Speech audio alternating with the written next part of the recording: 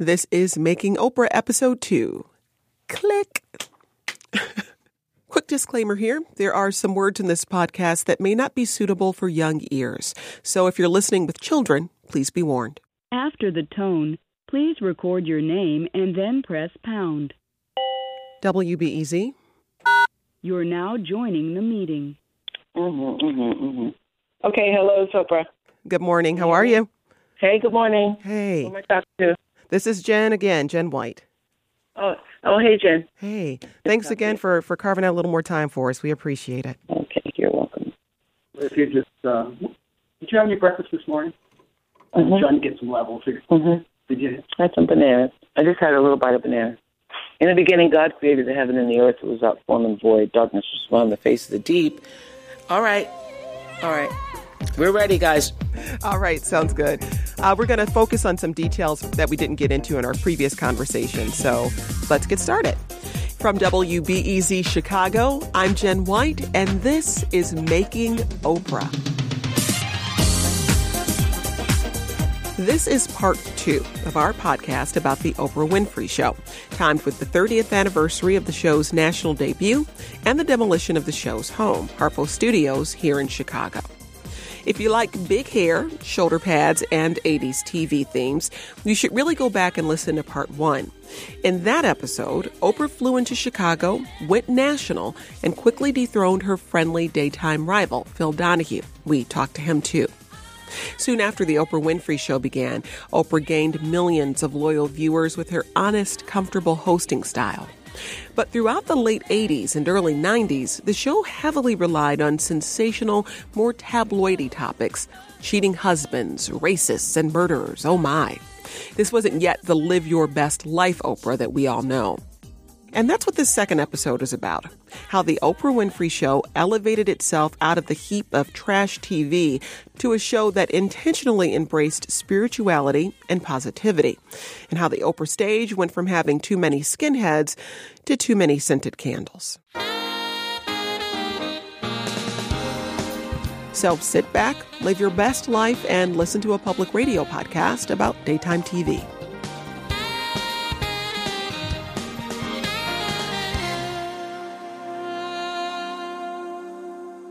See, when I got the job, I was just happy to be on television and to be a host. And so I thought I was going to be on television. I'd go visit schools and people say, oh, you that lady who be on TV. Yeah, I be on TV. You were making $100,000. Now you're making $250,000. You're moving on up. I'd gone to Marshall Fields and I hired a decorator. Very exciting. From the home department at Marshall Fields. And I'd spend $40,000 on my entire living room furniture. It's like, oh my God, I have made it. So you're just moving on up. By the mid-'80s, Oprah has her own self-named talk show. She's a national celebrity. She has an Oscar nomination. She's making serious money. And she's moved into a lakefront condo on Michigan Avenue. It's a marbled penthouse with a panoramic view of the Chicago skyline. By all accounts, she's made it. But then there were some specific episodes and moments in the Oprah Winfrey Show's early years that made Oprah rethink what it meant to be the face of this hit show. They were episodes where Oprah and her staff succeeded, stumbled, and failed. And those pivotal moments built the show's foundation for decades. It was during those shows where I just thought, what are we doing? This is a platform that's speaking to people, and what are we saying? The first episode we're going to look at was Oprah's first show filmed outside of Chicago, and it tackled something big. Hello, everybody. I'm Oprah Winfrey, and we watched with the rest of the world the news stories generated from this county. We watched as thousands of people in this town walked in 2 marches for brotherhood and heard the chants of nigger go home. And so we decided, the Oprah Winfrey Show, to come here and talk with the people of this county ourselves. In 1912, in Forsyth County, Georgia, there was a case of attempted rape and a case of rape and murder of 2 different white women. A group of black men were blamed for the attacks. A lynch mob attacked and killed one of the accused, and 2 black teenagers were hanged in public executions. Then, groups of white men, calling themselves the Night Riders, terrorized the black community, forcing hundreds of African Americans out of Forsyth County. It's been called the largest case of black expulsion in American history, and Forsyth County remained all white into the 80s. This is the beginning of the white civil rights movement in this country. In 1987, timed with the first annual celebration of Martin Luther King Jr. Day, civil rights marches challenged the whiteness of Forsyth County and the continued intimidation of the few African Americans in the community. It grew into the largest civil rights protest in the U.S. since 1970. The demonstrations and counter-demonstrations turned Forsyth County into a huge news story. The Oprah Winfrey Show went down to Georgia just 5 months after their national debut. It was, to say the least, a bold move, and it would test the young producer's idea of what daytime television could do. But the decision to film a show in such a tense situation was partly to do with the timing. It was February, and February meant sweeps. It was when the number of viewers were measured and ad rates were set, so daytime talk would clamor for attention and get particularly sensational. So the Forsyth County episode was born out of both the real desire to tackle a serious issue and the real need for must-see television. You know, I went there beforehand in order to secure a location. Executive producer Debbie DeMeo. And I went to my hotel room and the phone rang. And it was a man, and he said, "This is the Klan. We're going to kill you." Click. So I put the furniture up against the door of the hotel room and just proceeded. We've got a show to do. I don't really care. So no fear? No, I do not. You know, we were operating in quite the bubble. There was no fear. I mean, Oprah would preach on a daily basis. There are only two emotions, love or fear, and we weren't feeling the fear. There are only two emotions, love and fear. This phrase is one of a handful of mantras that we've heard several times from both Oprah and her staff in making this series. You'll hear more of them throughout this show. These ideas were deeply embedded in Oprah's worldview, and Oprah passed them on to the producers and wove them into the show's culture. Anyway, back to Georgia. I was actually afraid in Forsyth County. I remember flying in on a little Learjet and being told I should get out of town before dark and taking that very seriously. Who told you that? The word was you don't want to be in this town after dark because there are enough people who are upset about you coming. So, listen, Maya always says when people tell you who they are, believe them. Why is it that there are people in this county, obviously, who are afraid of black people? What is it you are afraid black people are going to do? I mean, that's what I'd like to know. I'm afraid of them coming to Forsyth County. I live down. There's a moment where you're speaking to a gentleman in the audience, and he's attempting to explain to you the difference between a black person and a nigger. That's the one. Yeah. I was genuinely, at the time, interested in knowing what makes a person think I'm a nigger. How does your mind work? The entire black race? Blacks and you have niggers. What's the difference between a black person and a nigger to you? I've talked to black people. Black people, they don't want to come up here. They don't want to cause any trouble. That's a black person. A nigger wants to come up here and cause trouble all the time. That's the difference. Here you have a largely hostile audience, candidly and unapologetically expressing deeply racist views on camera to a black host. The audience doesn't even seem to see Oprah as a black woman, even when she reminds them that she is. She's just the host, in control and confidently moving through the all-white audience, mic in hand. I understand you've been here less than 2 years. There are many people... You may speak for a consensus in this room. But Let her speak. Let her speak. Thank you. Black me said it. Executive producer Debbie DeMeo. It was a startling experience. To be there with her, with that audience, was startling enough. But then to walk outside and to be faced with what seemed like 50 or 60 journalists, news crews, cameras flashing, it made worldwide headlines. And it was a turning point for what we knew we were able to do and to expose. And so it was almost like a recognition of a newfound power, and that we had to hold that newfound power in our hands very gently and really, really think about it. The Oprah Winfrey Show returned to Chicago. The rest of the week featured women who kill, religious fundamentalists, drag queens, and sexy clothes. But the Forsyth County episode was a big deal. The LA Times gushed that Forsyth County was, quote, great TV and great Oprah. Chicago Sun-Times critic Robert Feeder wrote, quote, Oprah served up an hour of sensational television about an explosive issue while generating tons of publicity. I actually, for a long time, thought that through the process of conversation, I could break down barriers of racism or homophobia or ideas that people had that were, discriminatory toward other people. And it was the revelatory moment with the Skinheads, actually, on the show, that I realized the power of the platform. February sweeps period, 1988. Oprah versus Skinheads. My guests today call themselves Skinheads. They say their heads are shaved for battle and that they must save the white race from communists and homosexuals. If Forsyth County counted as a big win in what the Oprah Winfrey Show was able to expose, the Skinheads episode was racked up as a definite loss. I just heard what you said. You just said, I don't sit with monkeys. You think because she's black, because I'm black, we're monkeys? Is that? That's a proven fact. That's a proven fact? It's a proven fact that I'm a monkey? Could be, but, Go ahead. First thing I want to get off my mind is... I want to talk about this monkey stuff. These skinheads... We stand for America, too. We don't want any red scum like you in America. If everybody's going to talk at one time, nobody's going to be heard. I support black... Sit down. Sit down. I'll take a break. I'll be right back.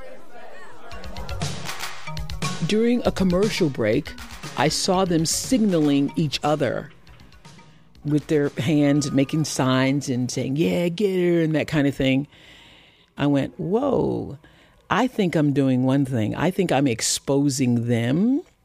I think I'm showing them and their vitriol and their dark side and trying to get them to see a different point of view. And they are using me. How did that feel? It was a huge revelation. Like, whoa, I think I'm doing good here and I'm not. This energy is going out into the world, and I am the one who is responsible for that. Oprah's agenda for this show was hijacked. She'd lost control, and she walked off stage determined that it would never happen again. I went to the producers after that show and said, this is it for me. I will not be used by anybody again for presenting darkness in the world.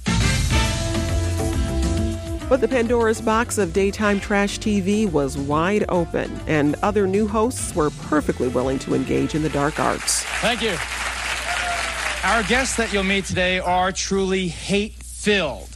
They are self-described racists, white supremacists. So following the success of your show, we see this enormous batch of other talk shows in the 90s. How do you think the Oprah Winfrey Show influenced the creation of those shows? Well, I've kept journals through this entire, evolving of the Oprah Show. So I actually have in a journal that I ran across recently how I was feeling the pressure of Geraldo Rivera.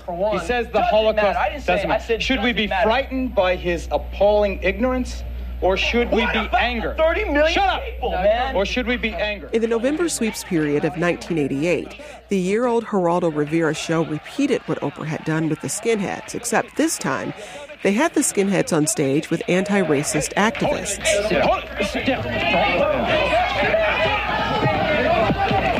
It didn't really work out. A huge fight starts on stage. Chairs and punches are thrown between the guests and the host. After a commercial break, Geraldo returns with a broken nose. Only slightly the worse for the wear. We're back. The skinheads have been, the racist skinheads have been cleared. The ratings of the Geraldo versus Skinheads episode went through the roof. In the beginning, I thought, wow, that's going to really affect our viewership. After Geraldo, there were literally hundreds of other shows. If you've watched any television at all, you know it's nothing if not a medium of imitation.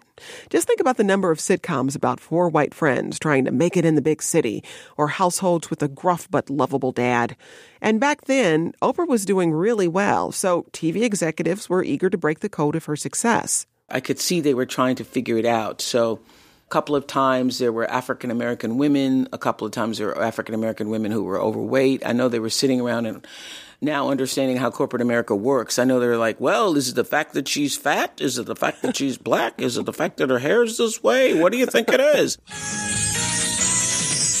In the late 80s and early 90s, TV execs salivated at the money Oprah was reeling in with her tens of millions of daily viewers. So the cluster jam of daytime hosts began. Sally Jessy Raphael was expanded from a half hour to an hour. There was the debut of Oprah protege Ricki Lake. There was Montel Williams and Jenny Jones. It was also the start of Maury Povich. And, of course, Jerry Springer.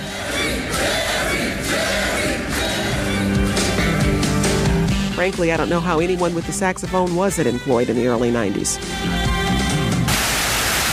Was there pressure internally to match that tone to stay competitive? No.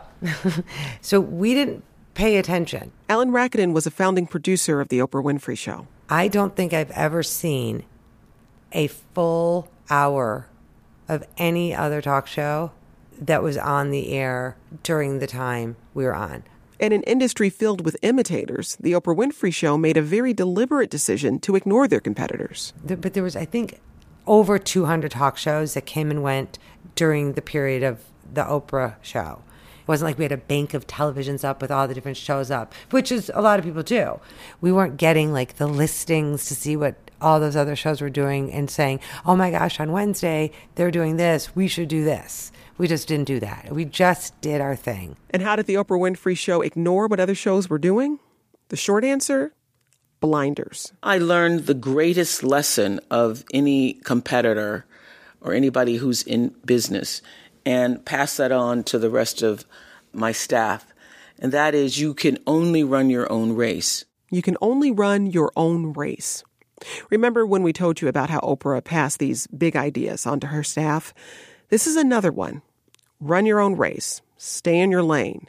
Most every producer we talked to said some variation of it. Oprah always said it's a horse race. Don't look at what everyone else is doing. And we're in a horse race. When you're a horse in a race, you run your own race. Look straight ahead, because those who turn around to see what the other horses are doing usually fall off. Sideways. You don't look back. You don't look at the other horses. You just run your race. You do you. Let them do them. We do us. You know, sort of before it was a famous saying, you do you. Let your own, blah, blah. I was very clear when I started. I got clearer as I continued, but I was very clear that the purpose of the show was to be a light in the world, and that the mission statement, we're here to uplift, enlighten, encourage, and entertain, that had to be real. Now, it wasn't until 1989 that I clarified that to the point where you cannot bring me a show that does not fit the mission. What happened in 1989, I hear you ask? The show produced an episode that, intentionally or not, ran them way out of their lane. It was a spiritual awakening for me. The 1989 episode in question was called something like Husbands Who Cheat on Their Wives. And there was, a booking coup, meaning like kudos, like fantastic.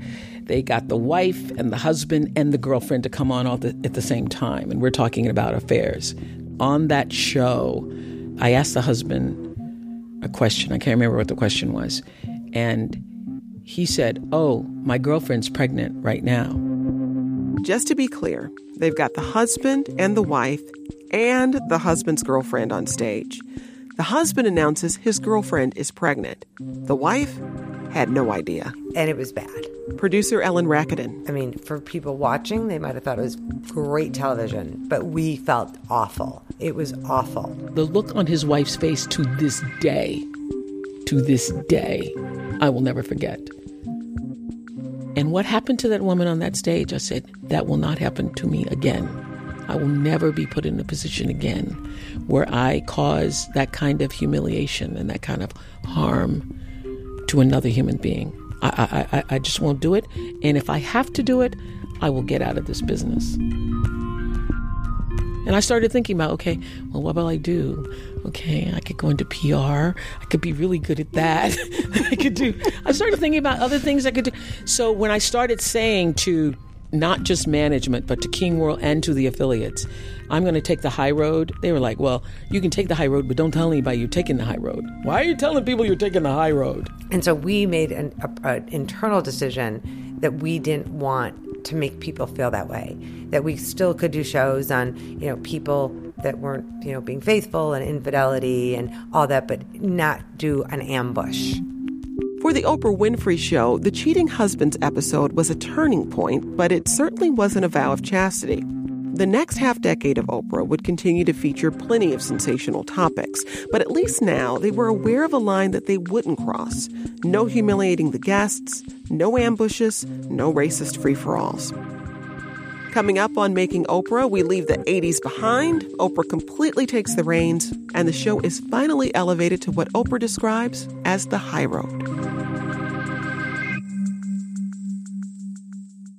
Sometimes you just need a quick overview of the news. Meantime, it was chaos today at the Chicago City Council. A Chicago cop with a controversial past is running for judge. Other times, you're looking for a deeper understanding of what's going on in the city. Wow, no one has asked me that question. The Rundown podcast has all of that, and it's Chicago-based, so you know what's up in your neighborhood and across town. Listen to The Rundown wherever you get your podcasts or at WBEZ.org/rundown.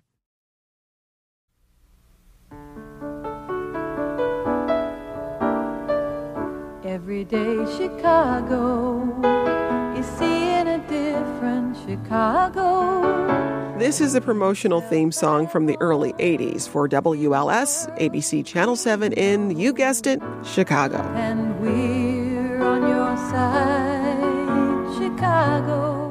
So far in Making Oprah, every show that we've heard was produced at WLS and a pretty standard local news TV station with pretty standard local news TV station rules.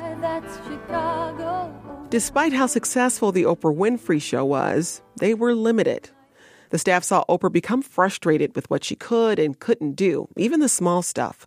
Producer and publicist Alice McGee. And she had a puppy, and they said, sorry, we can't have dogs in the building. There was a treadmill. Sorry, we can't have treadmills in the building. And again, at the time, I think if they had to revisit history, they would have said, have whatever you want, put a frickin' gym in, So it kind of bugged her, those little things. But they did plant the seeds of ownership. WLS was wonderful. They didn't know, what they had. But it was just she was not, your typical WLS employee or even talent. She was, lightning in a bottle. I did not feel welcome at the WLS offices. I've never talked about it before because I didn't want it to be misinterpreted. But since it's my own voice, this is the interpretation. You could just sense it. I was not welcome in the building. Other people felt threatened by the Oprah Show, even though we had our little corner office and, we didn't make a lot of noise, but we were not the news. And I could feel that from people. So just getting in an elevator with other people in the building felt uncomfortable. I felt I had to be apologetic. I felt I had to make myself smaller in that space. And so when I had the opportunity to, number one, own the show, but most importantly, move to another building, that's why I did it. I just wanted to get out of the building. In 1986, she formed her own company, Harpo, Harpo being Oprah spelled backwards. You might remember the end credit jingle here.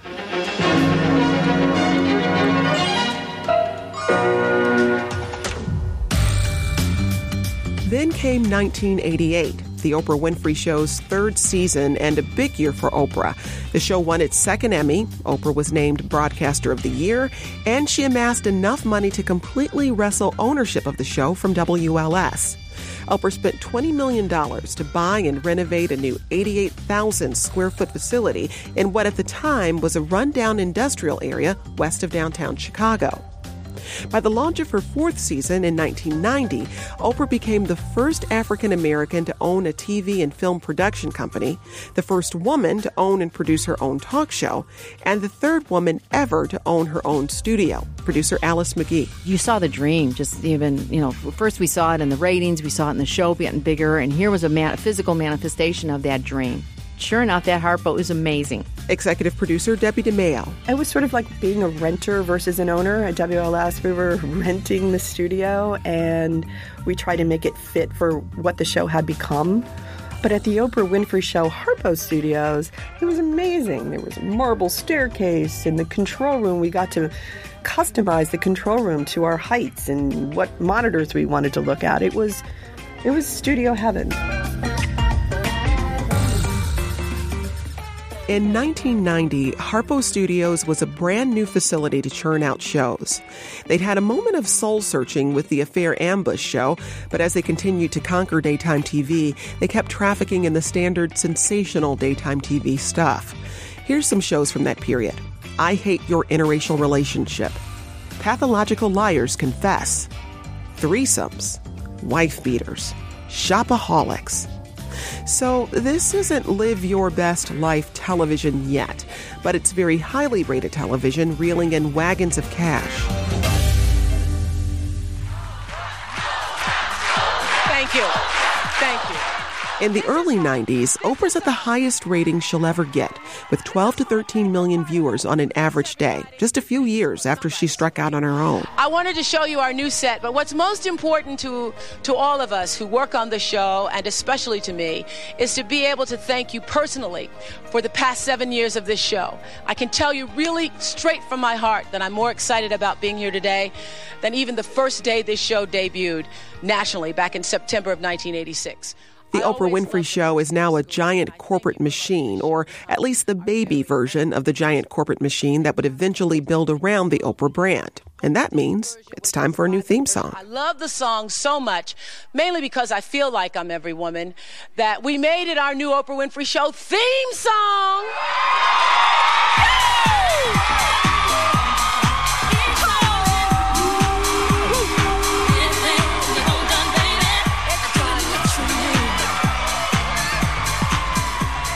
Along with the physical expansion, new digs, better equipment, Harpo began expanding the staff. The team of a handful of producers that scrambled for guests and joked around with each other backstage gave way to something bigger and newer. Producer Alice McGee. We lost a little bit of that mom and pop shop as you become a department store, but we tried to retain it as best we could. As the show grew, when we talked to some other folks, they talk about this intimate group of people passing, Post-it notes to one another about show ideas. Constantly. Were you able to maintain that same connection with one another? No. With every single, big move. She couldn't be friends with everybody. We, totally blurred the line of authority, when in the early days. She could not possibly be a CEO and maintain that. Had people going in and borrowing her jewelry because the guest turned out really cute. We couldn't retain that. It was perfect for what it was, and it proceeded at a pace that was also meant to be. I hired a group of people who wanted to do all that they could and would do what it takes to be successful. In the early 90s, executive producer Debbie DeMaio fostered a tough, competitive work environment. It wasn't a work culture, it was a lifestyle. It's what we did when we woke up in the morning until we went to sleep at night. It was our life. It was our youth. I have a firm belief that for something to be that successful, that's what it requires. It's tough to be a producer at the Oprah Winfrey Show. It's really tough. Mike Mabbitt was a senior post-production editor who started with Harpo in 1990. His edit booth became a place for the producers to vent. Early on, the joke was there was a coup a minute. Just the power struggles going on. I don't want to get into that too much. That's kind of normal for very powerful people. You had a lot of powerful people there. And each had their idea of what the Oprah Winfrey Show meant to them. Producers at Harpo fumed that Debbie DeMeo, though extremely talented, worked people too hard. Media commentators at the time called DeMeo a tyrant and a dictator. In June 1994, Oprah had a tough conversation with her executive producer and friend, the woman who brought her to Chicago. Debbie was given a multi-million-dollar settlement to make a clean break with the show, and today, she doesn't have any hard feelings. I had so many experiences that were so superlative and exhilarating that it kind of wiped out anything that was negative. Okay. New building. New set. New theme song. Highest ratings ever. Money pouring in. And then Oprah decides to completely change the show's direction. I would just say it was an evolution. Diane Hudson had been with the Oprah Winfrey Show since the national launch. But 8 years later, she got a big promotion and she took over the helm from Debbie DeMeo. Oprah, kind of in the same window, asked me to be executive producer and also announced that from here forward, we were going to change the types of shows that we did, that she wanted to be a force for good, not just do no harm. I remember saying, okay, I'm totally into that, but we're like number one. And do we still have to be number one if we change over the shows? Of course we still have to be number one. What do you mean? Hey, everybody, let the Wilson. Good morning. Good afternoon. Hello. Season 9, 1994, Oprah turned 40. Speaking from experience, this is a time when you might reassess your life a bit. Oprah told Entertainment Weekly, quote, "I've been guilty of doing trash TV and not even thinking it was trash. I don't want to do it anymore. I cannot listen to other people blaming their mothers for another year." At 40 years old, y'all know I'm 40. Could we hear it anymore?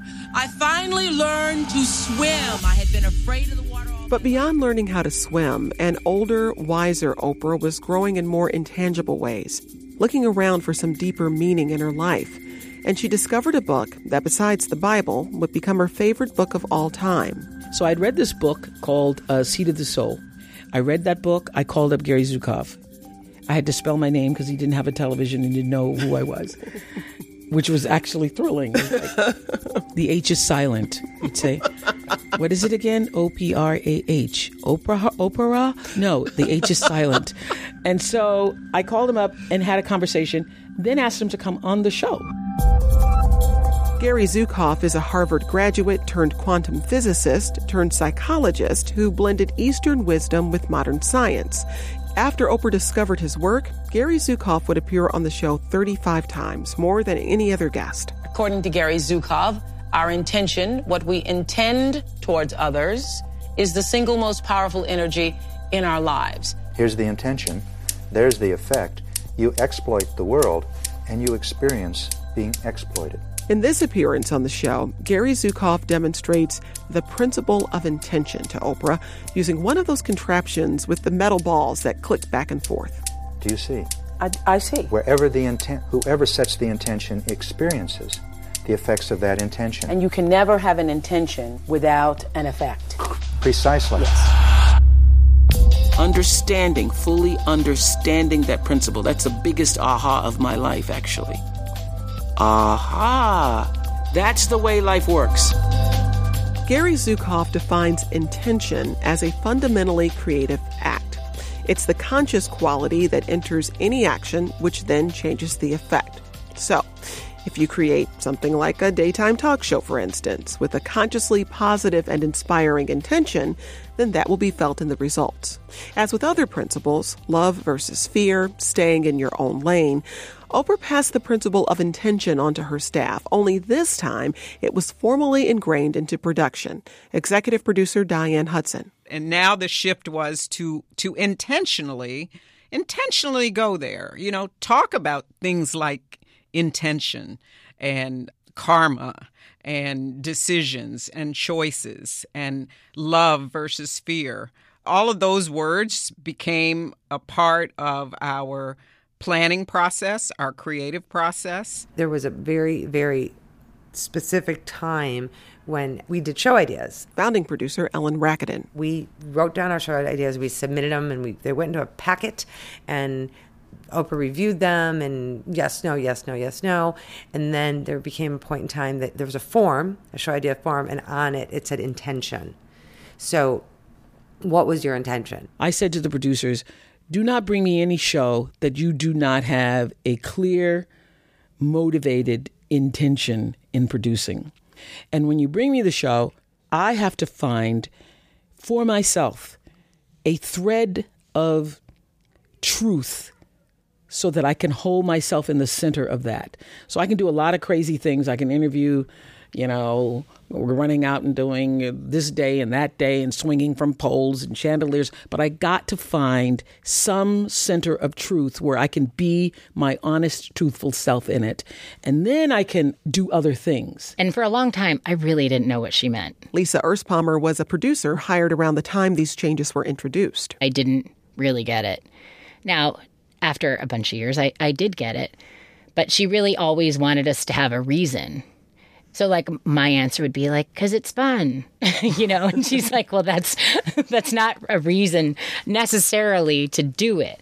The hard part about doing the Oprah show was that we were trying to do two things, right? Create compelling television that people wanted to watch, and then create television with intention. And those don't always overlap. Were you worried the audience might not follow you? I wasn't worried, and never worried about the audience, because the audience from the beginning was following me and my instincts about what my truth was and what we as a show wanted to present as the truth. And I felt that as long as I'm true to myself, there will be somebody who will relate to that.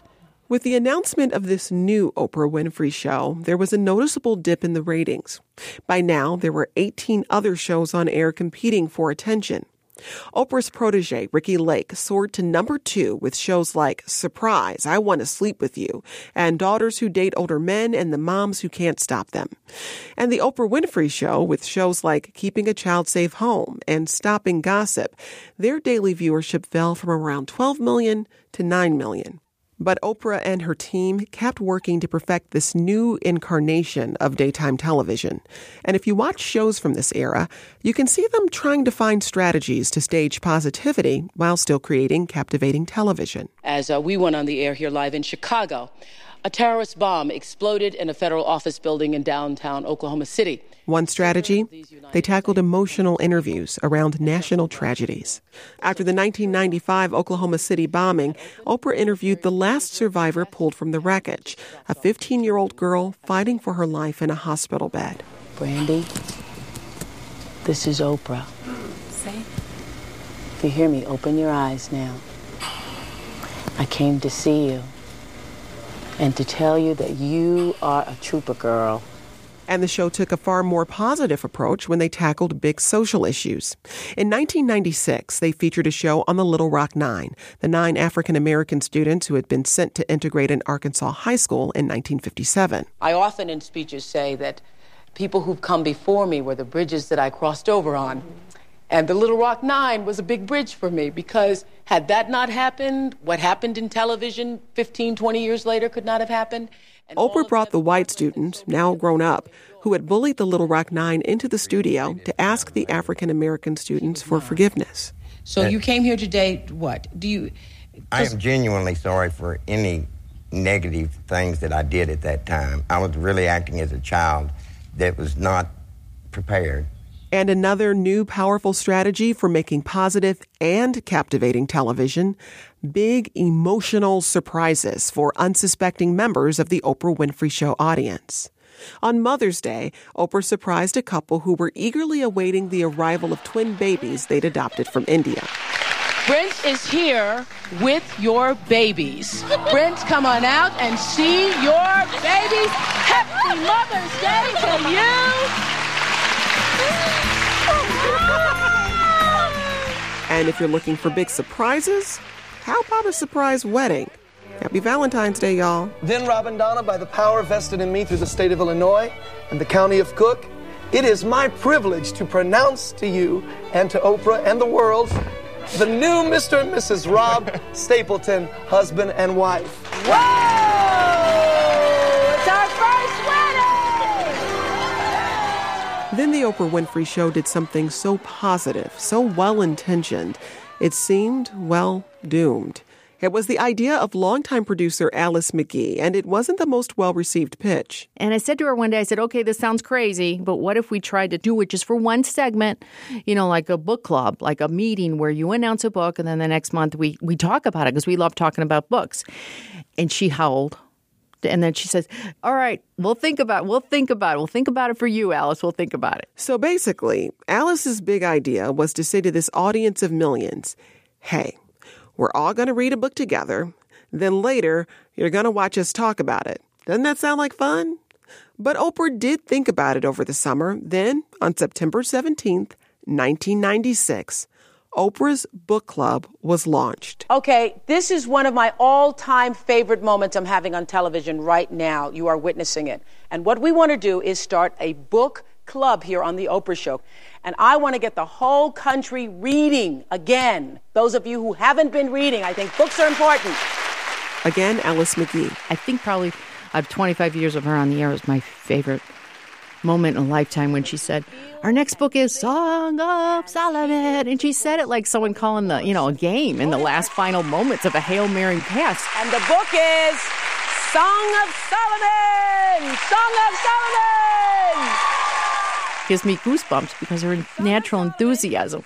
What a great milestone in terms of just talk show, merging, the literary and the fact that Toni Morrison got that. I mean, and she said that she sold more books than when she had the Nobel Prize. And it was just what a grateful moment we all had there, Here's where to write: Oprah's Book Club, Chicago 60661. Or you can write us at America Online, those of you who know how to do that, using the keyword Oprah. Oprah. When Oprah endorsed a book, the author's sales skyrocketed. Song of Solomon's author, Toni Morrison, called Oprah's book club a reading revolution. According to some estimates, over 50 million books have been sold since they were selected by Oprah and promoted on her show. But now, Oprah's surprisingly analytical about the power of her endorsement. She's even broken down the numbers for herself. The books and the ability to, that's just about platform. That's about reach. So if you have 10 million people listening to you at any given time, about 1 million of them will respond to whatever you're saying. If it means I want to buy something, I want to get something, I should hear this thing, I should go to this location, whatever.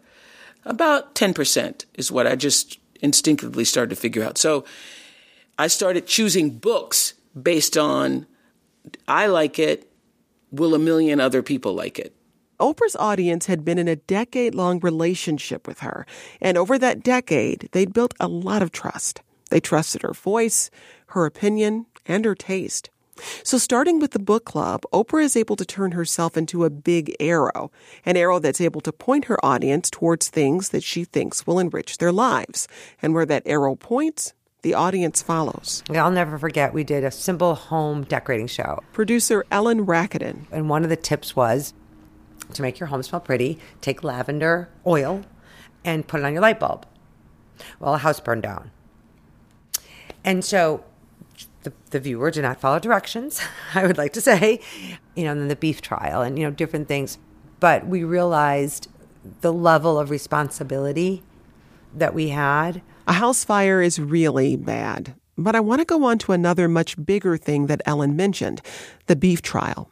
This is one example of how the Oprah butterfly could flap its wings and unleash a storm. We came up with this. We were at lunch the other day talking about the trial and decided we wanted to have a little fun with this. In this news report from 1998, a Texas printer shows off the hundreds of buttons that he's made that show Oprah's face with a red line across it.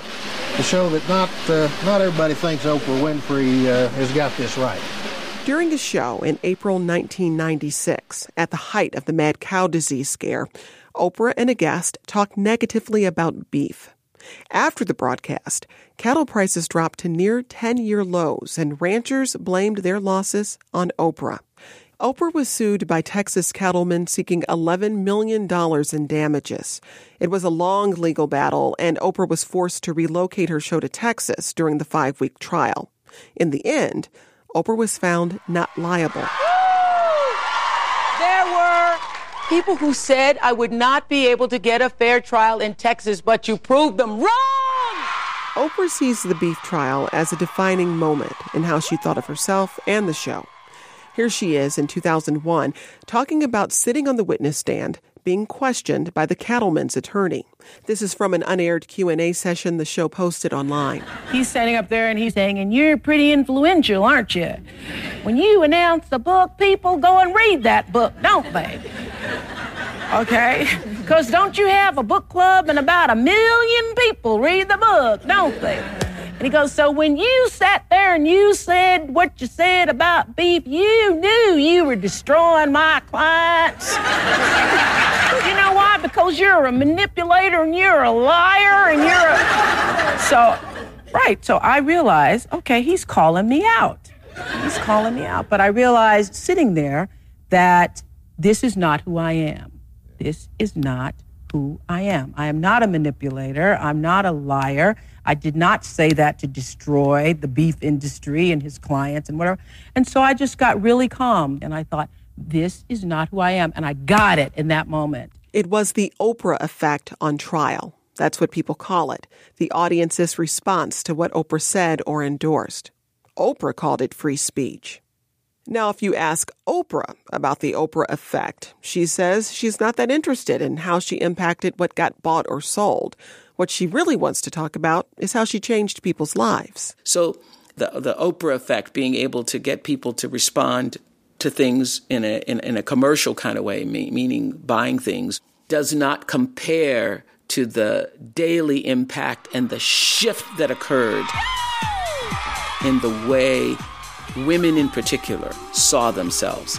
This shift in consciousness that happened, led by the teachings, information, and connection that was offered on a daily basis on the Oprah Show, cannot be measured. Coming up on Making Oprah, Oprah makes the case to the American public that inside each and every one of us, there's a spirit. Not everybody's buying it.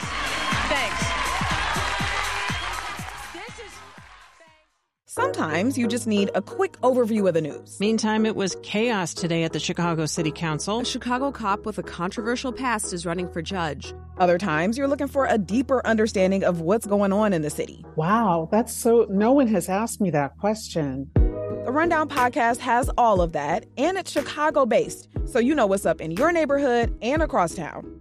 Listen to The Rundown wherever you get your podcasts or at WBEZ.org/rundown. Today, we start a weekly course that I know can change your life. Changing your life comes in little epiphanal moments. Finding personal success. You can do it. To create personal success, you just have to. In 1998, the Oprah Winfrey Show began marketing itself as Change Your Life television. The show began featuring more New Age writers, spiritual counselors, and life coaches. This was intentionally positive TV on hyperdrive with a much more explicit focus on turning inward. And this is part of your issue, Debbie. This is your issue, honey. This is it. You don't want to go there. The phrase change your life was all over the show. Oprah was very excited about this new explicitly spiritual format. But this rebranding started raising a lot of eyebrows, and it spooked news directors at the local affiliate stations that were airing the show. It's Change Your Life TV, and it's about to begin next. Executive producer Diane Hudson. Most of the news directors were like, what are you doing? You know, you're going to ruin all our ratings, and this isn't going to work. We're feeling it. Have you found your spirit? If housework is drudgery, if your workplace is too stressful, if you have no time for yourself, how you can turn your life around, too. As a part of Change Your Life television, the show began introducing a regular segment called Remembering Your Spirit. Hope you take time to remember your spirit. Next. So when we started Remembering Your Spirit, especially, was just something we were doing at the end of every show. We had a maybe 3-4 minute piece that just highlighted somebody doing something on a higher level. And I started with just being willing to be thankful. Taking care of a sick friend, taking in a homeless child, or, lots of different examples. But that word spirit just seemed to throw everybody. Our spirit is what drives us to do the things that we dream of doing. Motherhood is sacred. Everything about motherhood is sacred. And so from news directors and viewers alike, we got questions like, what, are you doing religion now? Because, I don't know, it was supposed to be like separation of religion and talk show. I don't know. And we just, what we did? We just held our ground. When things are very down and things are very bleak and things are very sad, the daffodils are blooming again and they come back. And my life is in the process of coming back. Several producers told us they weren't too fond of the Remembering Your Spirit segment. They worried that the Oprah show was becoming a parody of itself. Okay, light the candles. There's the woman on a swing. Shot of someone looking out the window. 3, 2, 1. Cut to a woman in a field. Eventually, Oprah stepped in and issued a candle moratorium. Yeah, I don't want to see another candle shot with a person walking through the grass and the leaves in the background. But we were trying to give a visual interpretation of what it means to be spiritual. And I remember doing a show with Carolyn Mays, who wrote a book called The Anatomy of Spirit. The spirit is an alive force. Okay. So if you don't get that, if you don't accept the fact that we are mind, body, and spirit, then none of this makes any sense. Local stations weren't the only ones puzzled by this new spiritual bent. The loyal audience wasn't really getting it either. During this 1998 show with spiritual writer Carolyn Mace, it all came to a head. So I could see that the audience was becoming listless and glazed over. They were like, what is going on here? So I stopped the show. In the middle of the show, I stopped it and said, hey, what's going on here? We are more than our physical body. And when I was growing up... Do you all think that? How many of you... How many of you think that? Or how many of you are just not quite sure yet? Right. Who's not sure yet, if you are? You're not sure? And someone stood up and said, I don't know what you're talking about, spirit. What do you mean, spirit? Are you talking Jesus? Are you talking disciples? What do you mean, spirit? And I said, no, I'm not talking religion. We're talking about your spirit. You know, your spirit. And this woman said, no, I don't know. And then everybody else in the audience started nodding. What are you talking about? So spirit is a foreign concept here? Spirit is a foreign concept, sort of to away from me, or more religious. Spirit is religious. To me. To you. I think of that. And you know that is precisely, I think, why we're getting a lot of criticism this year. Well, not a lot. I went, whoa, okay. We've been talking about remembering your spirit, and people don't even know they have one. So that also changed my approach to remembering your spirit. Like, it's not a religious thing. It's the essence of who you are. It's the you, capital Y, of who you are, is how I ended up trying to explain it to people. So you can kind of think of this as the college years of the Oprah Winfrey Show, that time when you break free and really start exploring new territory, not just carving out your own identity, but also discovering new ideas that might not be altogether comfortable to people who've known you for a long time. Change Your Life TV was freshman year. You know, a little awkward. Enthusiasm for the Oprah Winfrey Show was dropping, and making matters worse, Oprah's status as America's #1 talk show host was slipping. American TV was getting even more crowded, and shows on the low road were becoming more and more popular. For 25 straight weeks in 1999, Jerry Springer was beating her in the ratings. Oprah called Springer a, quote, vulgarity circus. Referencing a Springer show where a guest pulled down his pants, Oprah added, I can understand how you can get beaten in the ratings. I'm introducing books. They've got penises. In 1999, Comedy Central debuted The Man Show, where co-hosts Jimmy Kimmel and Adam Carolla opened their show with this manifesto. That's very nice, but we're not here for applause. We're here because we have a serious problem in this country, and her name is Oprah. That's right. Millions and millions of women are under Oprah's spell. She tells them what to read, what to eat, what to think, what to do. We're the ones that are supposed to be telling them what to do, right? Enough is enough. The Oprahization of America must be stopped. The Man Show cast itself as satire, a kind of counter-Oprah Winfrey Show for stereotypical men. But by now, the Oprah Winfrey Show had become an essential part of American feminine identity. Here you had a successful woman in charge of her own show, controlling her own message to a huge audience, a powerful woman who told women to be empowered and get in touch with their feelings. The Man Show wasn't far off from much of the other criticism that the Oprah Winfrey Show began receiving.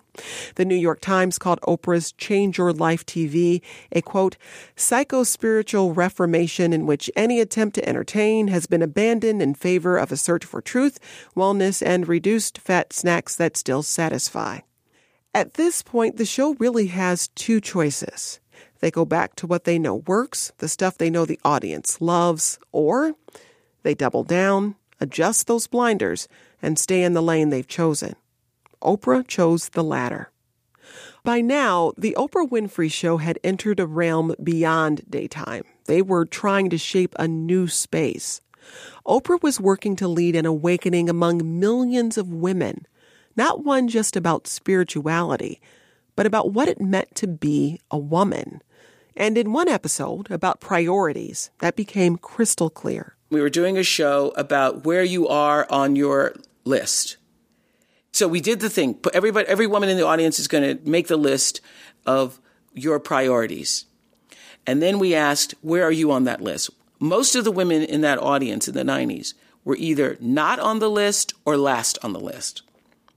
That was just the conditioning that we had as women people.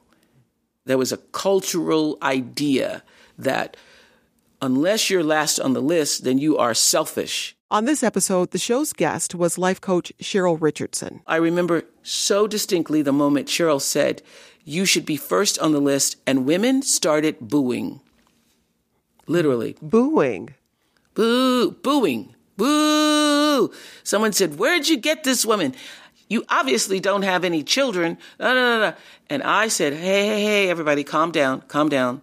This is my house. This is not Jerry Springer's, and this isn't what we do when people come to visit my house. She said, you should be first on the list.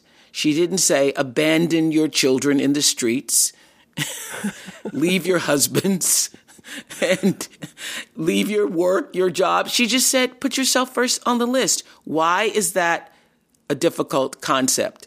And I saw that change over the years. I physically witnessed the change in attitude that women gave to themselves. While Oprah was committing to the new direction, she did respond to some of the criticism that the show was too preachy.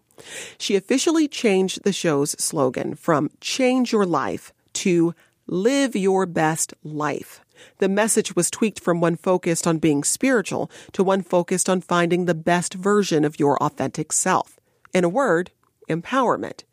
But from the very beginning, that's what Oprah said she wanted the show to be about anyway. One thing I've learned is that no matter how far down you go, and I tell you, I have been down on my knees with the best of you. This clip is from the very first national broadcast back in September 1986. This show always allows people, hopefully, to understand the power they have to change their own lives.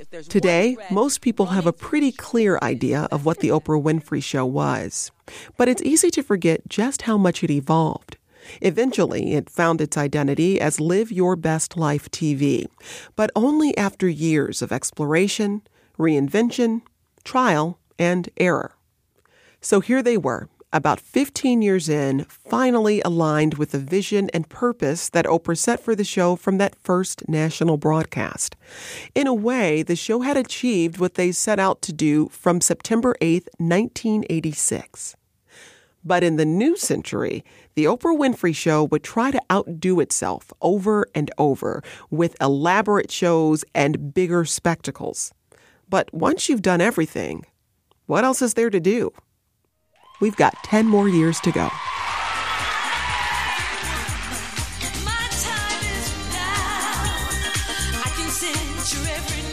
Next time on Making Oprah, we meet the stars, and the excitement is infectious. There were times where I, had a virus. I was so sick. I remember interviewing Christina Aguilera, and I was on a stool, and I thought, I am hallucinating, and I'm going to fall off the stool. The staff works hard. I mean, really hard. I really never left. I worked all the time. It was definitely an environment of people who worked a lot. We find out what it takes to score a prime seat in the studio audience. I will admit, we seated that audience with bright colors. It was a very colorful It was Skittle Nation. Yeah. And Oprah gives away some stuff. As lead producer, you provide the script for Oprah. I'm pretty sure I wrote, you get a car. Somewhere in there. Making Oprah is a production of WBEZ Chicago. It was really hard to produce shows after that because all the audience wanted cars. I'm Jenn White. The producer is still living his best life, Colin McNulty. The executive producers are Ben Calhoun, who still has I'm Every Woman stuck in his head, and Joel Meyer, who's been doing some beta testing for this series. It hasn't been going too well. Well, a house burned down.